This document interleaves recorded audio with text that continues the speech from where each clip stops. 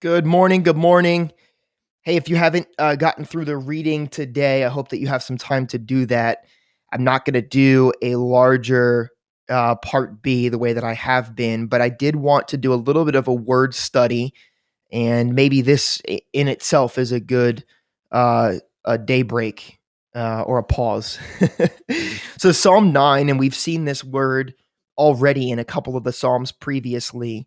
There's this word Selah that is kept in the translations from the original Hebrew into our English languages. And it's kept there because we're not really sure what to do with it, but we know that it's there. And so it was important. And so scholars and translators have always kept that word Selah there. Now, there's a couple of different possibilities for the meaning of this word Selah.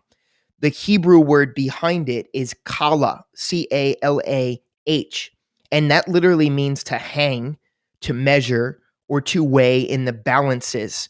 There's a massive hint of the word value behind that. The same words used in Job when he calls us to consider the righteousness of the Lord. So there's this stopping. There's a depth of considering. There's a depth of even hanging. I like that word to hang, right? I mean, we don't think about hanging very often. We spend a lot of our time moving one way or the other. Do you sit and hang somewhere? We I use that word a lot actually when when somebody says, "Hey, how are you doing?" And what's my response? "Oh, I'm hanging in there."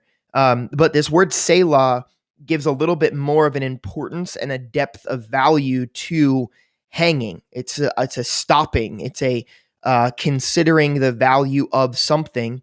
And then there also, though, because most of the Psalms were written as musical notations, as a musician was writing a song, they also most likely count as pauses or breaks musically. Now, whether that meant that the instrument, stopped playing, or there were no lyrics, but the instruments continued to play. It was more of like an interlude or kind of a little break up, or it was a total complete pause. Regardless, for the most part, most scholars and many today have put those two meanings together, and you often will hear it said pause and think about that.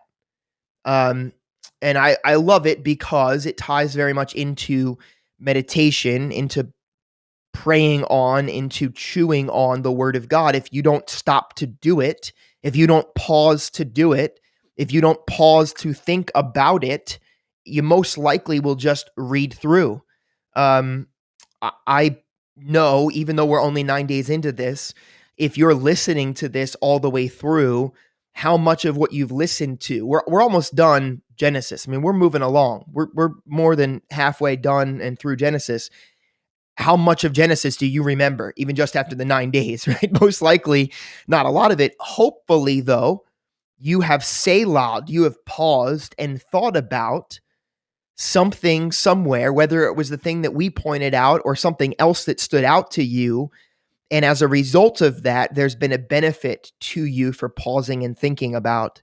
Now, in the Psalms, it's very interesting because, even Psalm 9, as I was reading that this morning, we kind of get into a rhythm of going, and it's a pretty interesting thing that there are these consistent stops, these pause, think about what was just said, think about how it was played, think about what's going on around you.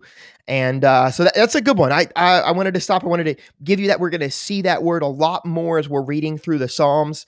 We're going to see it when we get into Job. We're going to see it in I think it's when Hezekiah uses it a couple of times, but so we're not going to come up on it again. I wanted to stop because there was a lot of it in the end of Psalm 9 here. But I hope that you're blessed today. I hope that you have time to pause and to think about whatever it is that is in front of you, and that literally becomes a more of a practice in your everyday life, that ability to pause and think about. I know that it's a struggle for me sometimes, even in between seasons or in between pages of my day when I go from different conversations. There's great benefit to pausing, thinking about what just was, thinking about what is to be, and continuing forward is it's a great tool to put in your tool belt as you walk with God, you dwell with God, you draw closer to God.